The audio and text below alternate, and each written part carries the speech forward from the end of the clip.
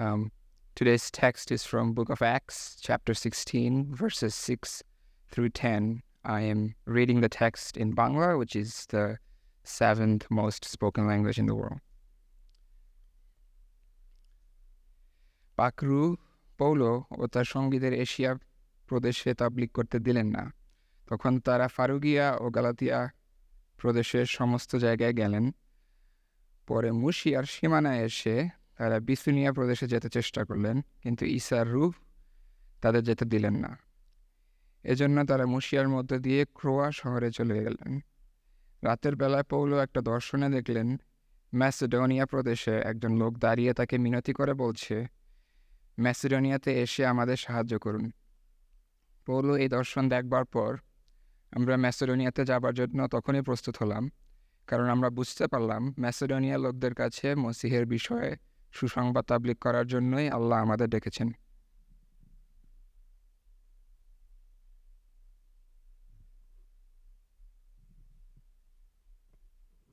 Thank you, brother. Thank you, Tassin. Well, good morning, church. Thankful to be with you. Honored to be a member and humbled to be one of your elders. And I welcome you to the season of fall this morning. As the temperatures are now driving a little bit downwards, you know, one of the things that I loved about this morning's worship is I love that we sang in Spanish. And it's a reminder that most of the Christian churches got up this morning and worshiped in Spanish, not English. And I love that we had Tassin read our passage because there aren't enough Christians in the world and services in the world that are conducting their services in Bangla. And our hope and our desire is that more and more would. One of the things I want you to do is to take your Bible, go to Acts chapter 16. As you're turning there on your device or in your written word, it's a good thing to remember of what you have and what you hold in your hand. This is God's word. You are all that it says you are, and that you have all that it says that you have, and you're called to do all that it calls you to. How precious and how priceless it is. And as we consider our sermon text, wherever it went, there, Paul and Silas made a conclusion that God had called them to preach the gospel to them. And I would imagine as we're going to work through some of the rest of the chapter that they never would have imagined, Paul and Silas, that it would have included a really rich lady or a poor slave girl or a middle-class prison guard. I would have never imagined they would have concluded that when God called them away from Asia and up to Europe, that would have included some of the highest class, a girl with no class, and a blue-collar middle-class man. You see, what Paul and Silas were expecting, God gave them much, much different that we'll find out as we work through this passage and as we open up Acts chapter 16, and that they didn't fit the mold.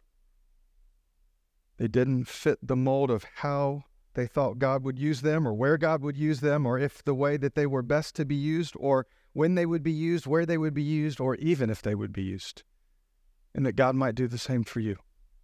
He would break your mold of where you think you're used, how you think you're used, if you'll be used.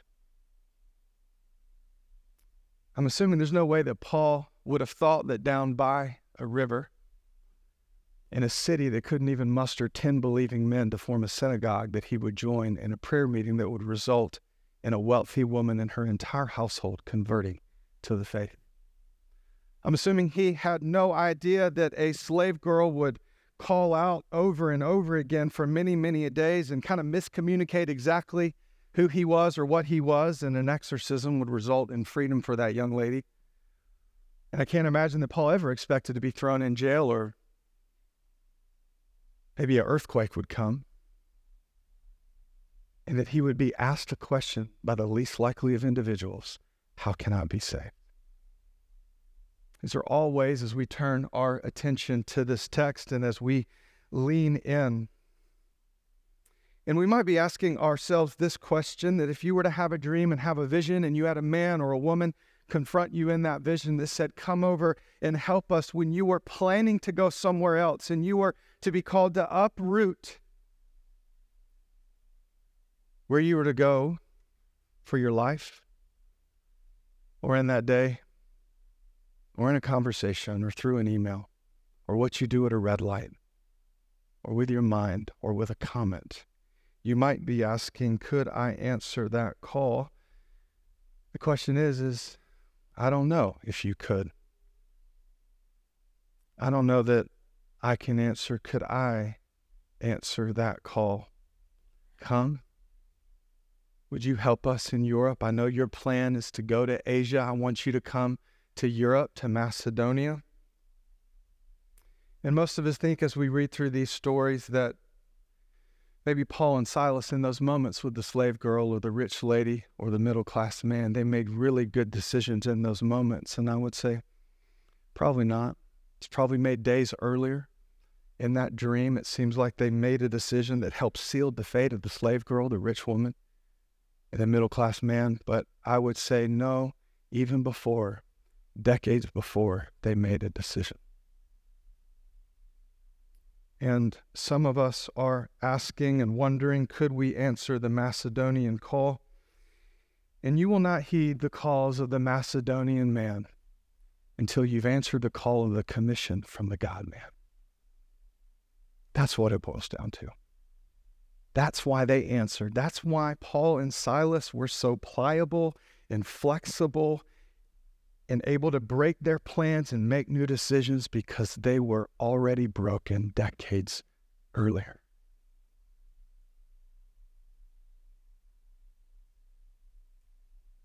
You'll have Macedonian calls, moments, conversations, friendships, but they'll always be hard, and they'll never be easy unless you've embraced the commission of the God-man, Jesus Christ. And these men had. That's why the Macedonian call was an answer. It wasn't a question. Let's pray. Heavenly Father, now as we turn more and deeper into your text, Father, I do ask that even now, got to believe believers that are holed up in Gaza and Hamas tunnels, that you have thrown in tunnels and in trenches believers that for the first time, other hostages or Hamas members or Palestinians are hearing the gospel. And that's what you planned. And that's what they have embraced, because they've accepted your call. And we trust in Bangladesh, we trust in the southern hemispheres, we trust in our own city and in our own hearts. God, please, we pray that you would fish for men and women, foreign-born men and women, through our own lives and hearts. We do pray in Jesus' name. Amen. Well, as we talk about this story of the man of Macedonia, and we think about the context, I think a great summation of Acts chapter 16 as we look more into the text, it just reminded me of Matthew 4:19, when Jesus said, "Follow me and I will make you fishers of men." And in every circumstance that Paul and Silas had, none of the people that ended up coming to faith or were released and enjoyed freedom, I don't think they ever intentionally pursued them. As we'll come to find out, they didn't pursue the slave girl or the rich woman or necessarily the middle-class man who was the prison guard, but they simply were faithful in those small moments. Follow God. And what did God do? Is he made them fishermen. He brought the catch to the hook. And then what ended up happening is that God reached the lost, the woman from Thyatira, the slave girl down in Philippi, the jailer, he reached them not by bringing people of the same class or culture or language family together and having conversations with them. He brought about their freedom and conversions through cross-cultural encounters, not monocultural ones, cross-cultural encounters. God reached the lost not by bringing casual and comfortable situations that could be obeyed, but he saved when it was personally inconvenient. For Paul and Silas there by the river, when it was publicly or socially risky to perform an exorcism, and when it would be physically costly to submit to Jesus by staying in a jail cell after an earthquake had happened and the doors had been blown open. And yet what we will find is that in every single occurrence of these cross-cultural encounters, they happened when either Paul and Silas were praying or were on their way to prayer. That's significant. Every single time they're on their way. They're not thinking of mainly being evangelists. They're thinking of being followers of Christ. And every single time that someone is freed or comes to faith, they're either on their way to prayer or they're praying. This would be the statement that I would have to sum up where we're going this morning, that God saved cross-culturally in surprising ways through the submitted lives of his servants to simply pray and obey. God saved cross-culturally people of different classes, different language families, spiritual backgrounds, socioeconomic levels. Don't just think that because you're different, God might not reach those in our city through someone who is very different than them. That's how he works. That's what he's doing. God saved cross-culturally in surprising ways. He brought the fish to the hooks, and he did it through the submitted lives of his servants. I love what we're going to find out that the slave girl says. She says, these two men, over and over and over again, she followed Paul and Silas through the city and said, these are slaves of the Most High God. Now, what that was being communicated to that audience probably wasn't what Paul wanted communicated, but one thing was evident, is that they were enslaved. She was too. She gets freedom. Paul and Silas are going to be thrown in prison, but they're enslaved to Jesus. And more or less, are we slaves to Jesus? The quintessential New Testament term for who you are and for who I am is bondservant. Do I have a submitted, laid down life where I'm laid down, my preferences are gone, and I'm a slave to Jesus? That's what makes the Macedonian call so easy. It's because they've embraced the call of the God-man. And what we'll find is that they made small obediences and God granted them bigger moments of obedience. And they had small moments of obedience when no one was looking that led to big moments of obedience when everybody was. And you don't get to the big moments without the small moments. That's what we find here. And that certainly God wasn't changing and moving apart from prayer. Now what we're going to find is Acts 16 is a list of firsts. It's an exciting passage. It's a list of firsts. The first evangelistic conversation, the first convert, the first baptism, the first household church. Where? Where was it all of these first? On the continent of Europe. Paul wanted, and Silas, they wanted to go west. God said, I want you to go east. And what we've got to find ourselves in the book of Acts is it's not just kind of a boring travel log of events, but it's clear that God is fulfilling his redemptive plan geographically in the narrative of Acts. And we're going to see that here in the next graphic. But one of the ways that he did that was through visions. God gave us visions in the Old Testament. He did to Abraham when he was making his first promise of his heir. He gave Abraham a vision. When he wanted Samuel to be a priest, he gave Samuel a vision. Jesus took 3 of his most prized disciples up on the Mount of Transfiguration for a vision. And then there were evangelistic visions. If it weren't for God giving Ananias a vision to go to Saul, and direct him and to bring him into the faith. We know that Peter was sent in a vision to Cornelius' house that the Gentiles could come to faith as well. And then we finally have here in Acts chapter 16, the vision of the Macedonian man. And maybe you're asking, kind of like me, why don't you have visions?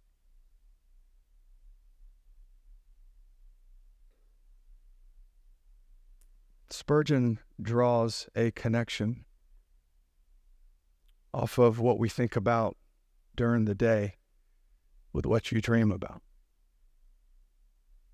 And as I read some of his commentary on the passage, I was struck.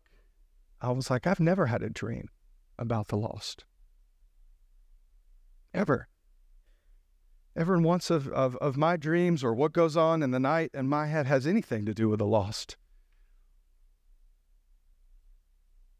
And I thought it's because I don't spend a lot of time of my day thinking about them either. You dream about what you think about. Paul and Jesus daydreamed, I'm sure, a lot about the lost. And I hardly ever do. So as we think about this idea of the lost, let's just remember about where Paul and Silas were going. They left Antioch and they said, we're going to go visit all the churches on the first missionary journey that we had planted, and we're going to work ourselves there through this area. If you see on your map where it says Antioch, is that even viewable? Can you see that? Just kind of southeast of Thyatira. And they wanted to go into Asia, and Jesus forbid them. They wanted to go to Bithynia, and Jesus said no. So they wanted to go east. God said west. Then they said, can we go northwest? And God said no, west again.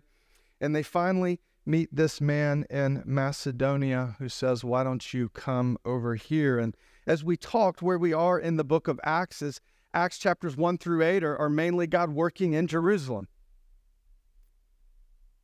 1 through 7. And then 8 through 16, he's in Judea and Samaria, and the great persecution broke out in Jerusalem, actually through Saul, and the believers were spread out regionally as far as Antioch.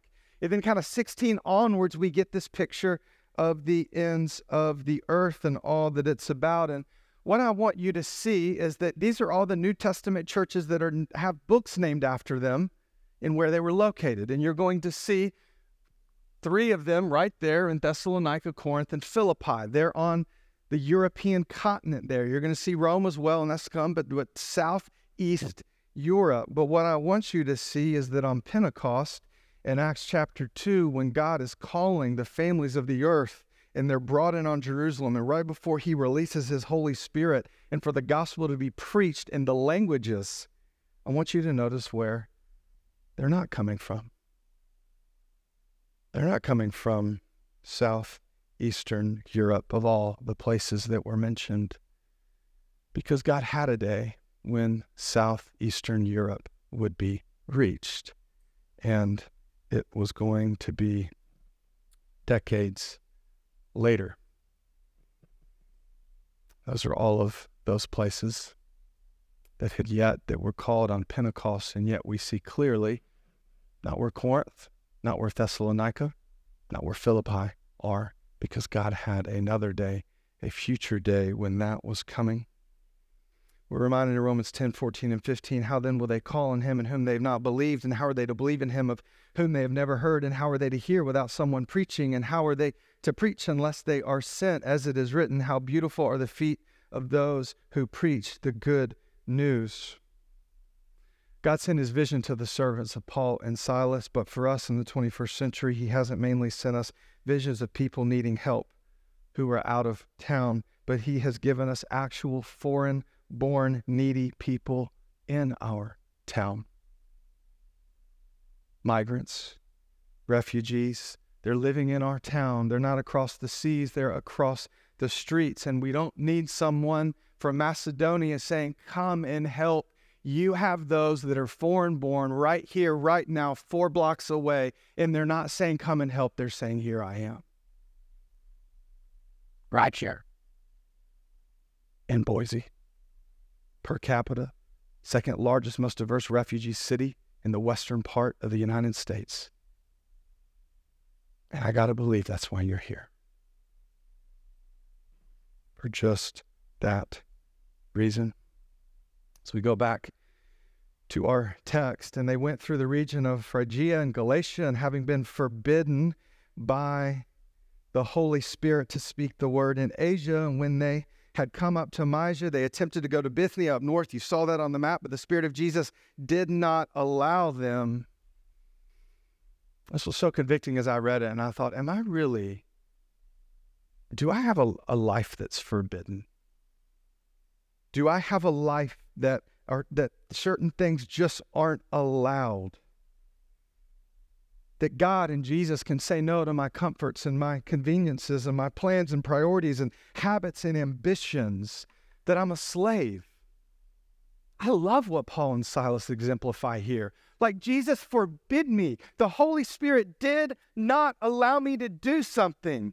And I'm not just talking about sin. I wish there was more forbidden sin in my life, or unallowable sin or unwanted sin, but I'm talking about no people in circumstances. We draw the lines.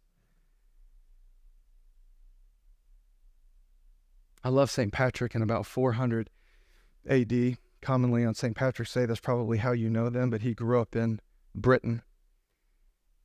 When he was a child, he was abducted and kidnapped and taken to Ireland for 6 years as a slave. He ran away and he got away, and he had a dream in his late teenage years. And the dream was like the Macedonian man: come over to Ireland and help us. He virtually had the same dream of his own admission.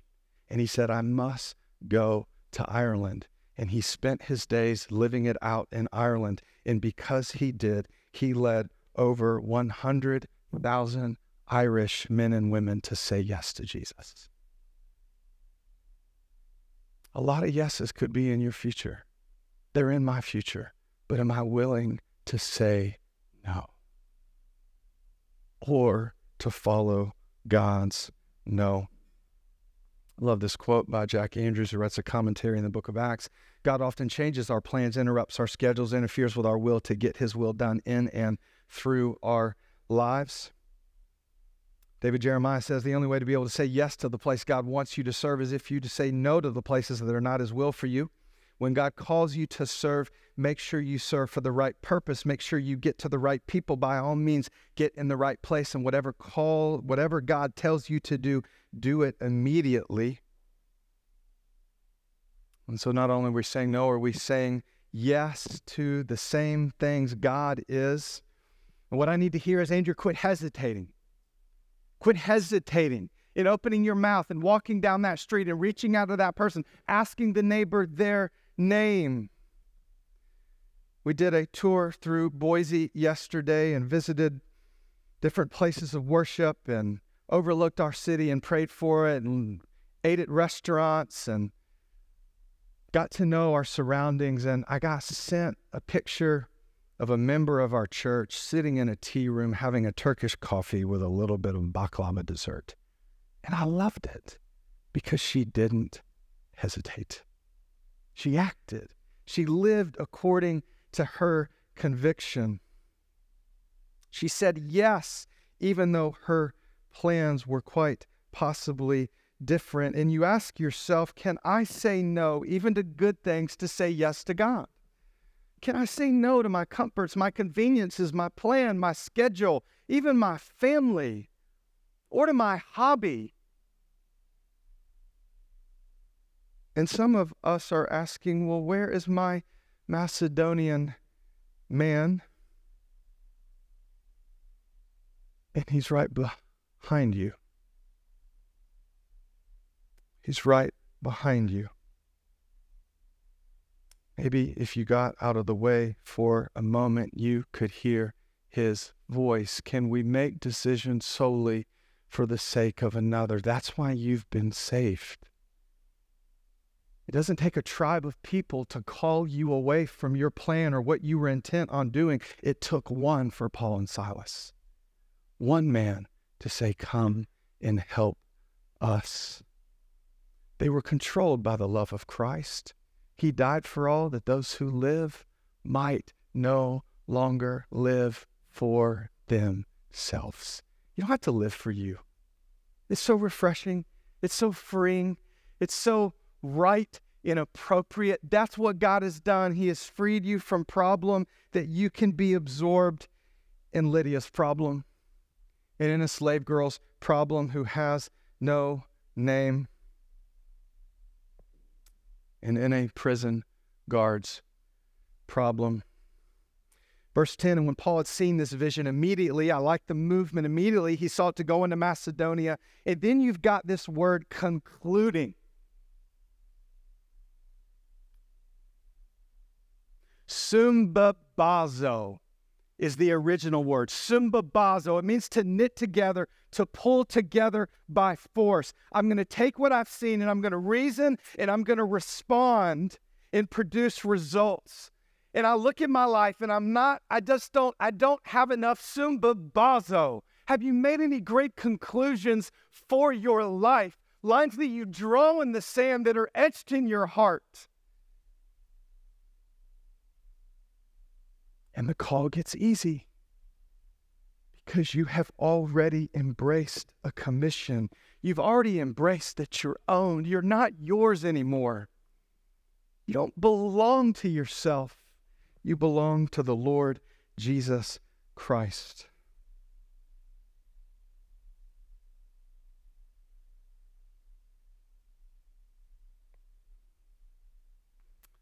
Let's read.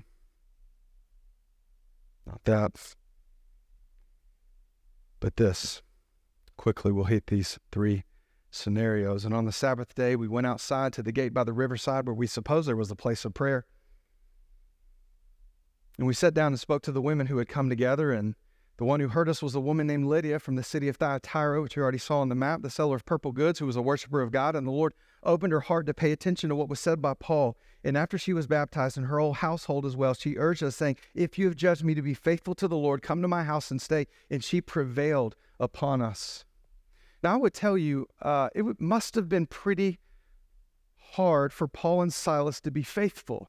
They've been called to Europe. Lord, you must have really good things in store for us. There was even a man in our vision. And now we've gone to a place of prayer. We can't even find 10 men to form a synagogue. We're going to go by a riverside, and the only people that are there that we can talk to are some women.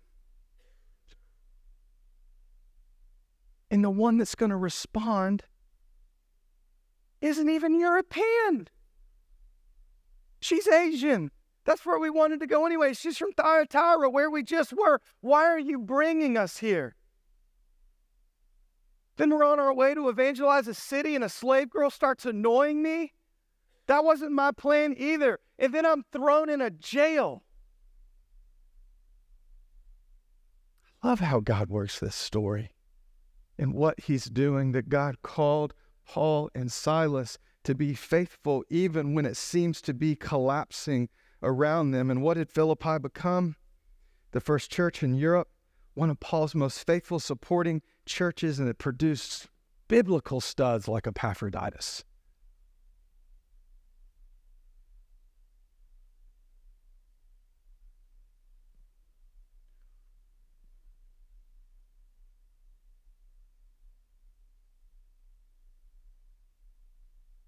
God reached Lydia out of town by someone not from her background, hometown, socioeconomic class, gender, or language family. They had nothing in common except that God caught both of their attentions to save them. Remember when God caught Saul's attention? Saul, why are you persecuting me? Is it you, Lord?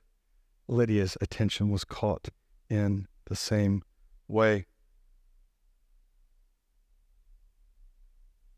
God reached a slave girl in her hometown, not out of town, by someone not from her spiritual background, hometown, socioeconomic class, gender, or language family. They shared nothing in common except that they were both slaves, but to very two different masters.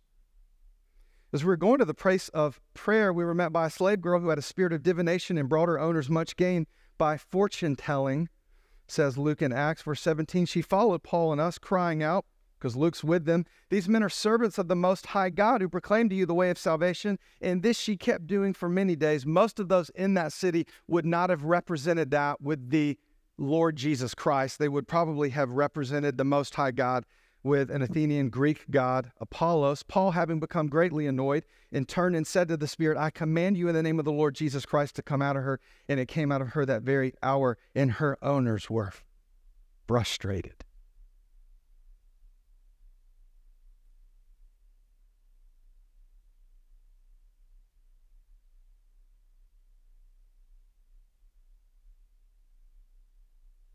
Not their plan. Not their plan at all. The girl who had no name and no status and no life was finally free. Last time, God reached a middle-class, uneducated Gentile jailer through an upper-class, educated Jew. They shared nothing in common except that they were both converted while imprisoning Christians. You think you have nothing in common. You might have more in common with someone not of your own culture than you do with a family member who lives in your same house.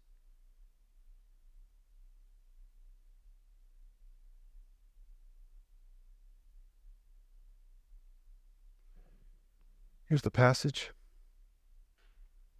About midnight, Paul and Silas were praying and singing hymns to God, and the prisoners were listening to them. And suddenly there was a great earthquake, so that the foundations of the prison were shaken. Second time that's happened in the book of Acts. And immediately all the doors were open and everyone's bonds were unfastened. If you're the jailer, you're worried.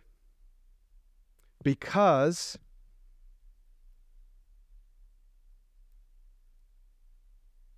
the jailer, in verse 23, was ordered to keep them safely. Ordered. Keep them where they are in the cell.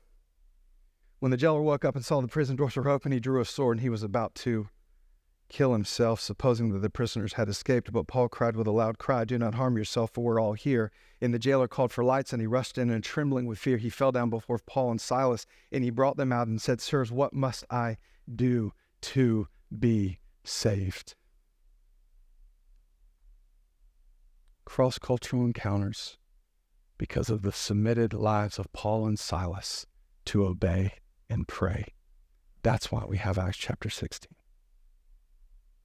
And it's a beautiful, attractive picture of what your life could look like, of what we want our lives to look like, of how we want our lives to have an effect in this world. And it can result in questions. How could I be saved? That you could answer and be obedient to that call in that moment. To win Lydia, all she needed was an explanation because her heart had been primed. And so what do all of these occurrences, scenarios share in common? That God reached the lost through cross-cultural encounters that bridged all types of economic, ethnic, and religious barriers.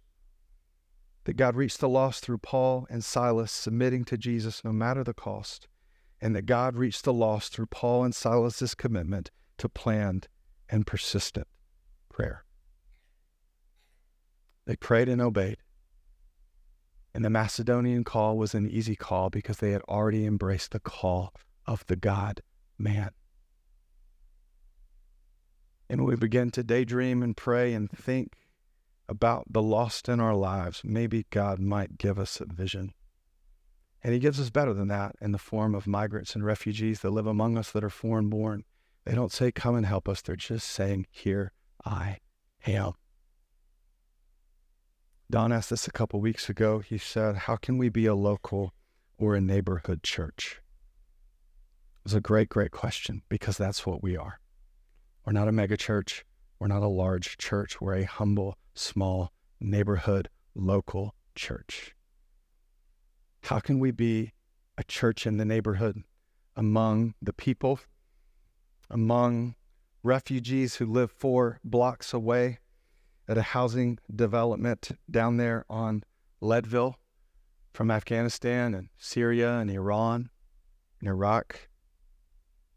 One of the ways that we thought that we could do that is that we're going to be a local neighborhood church that affects the neighborhoods around it by praying together in our local neighborhoods.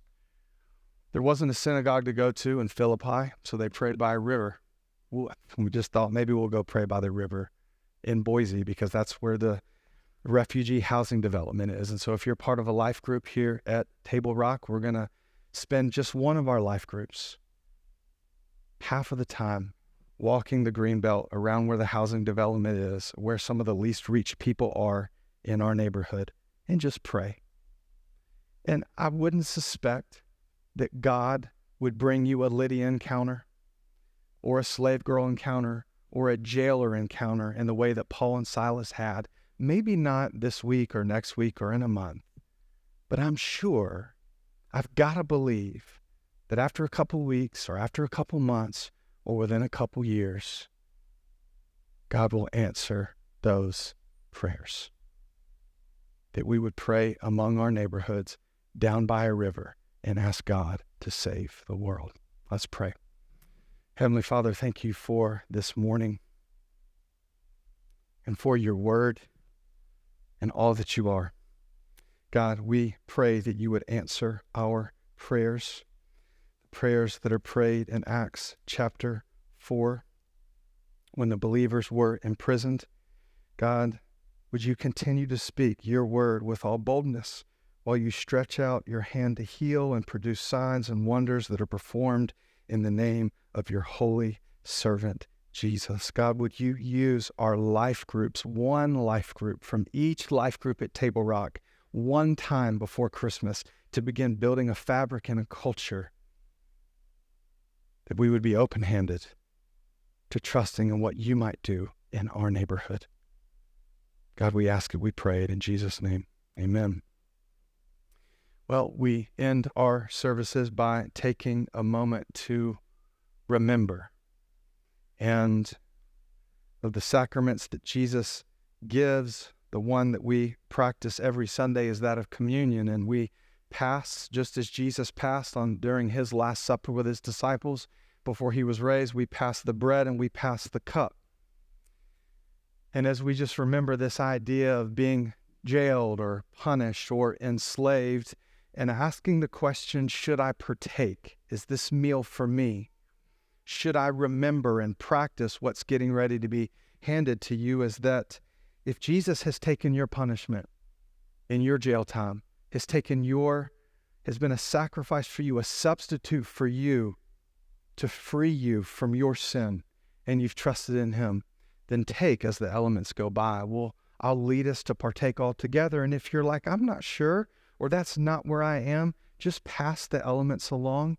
And maybe, or before the elements get to you, you would pray and receive and trust Jesus and be asking, God, how can I be saved? And it's repent and believe. Repent in the Lord Jesus Christ and believe in his name. I'll call the communion servers to come down. They will then serve the elements, and the worship team might come up or not and lead us through a little bit, but we'll at least have a time of silence as you ponder your own sin and the provision of Jesus. And then I'll come back up and I'll lead us in a moment to take communion together.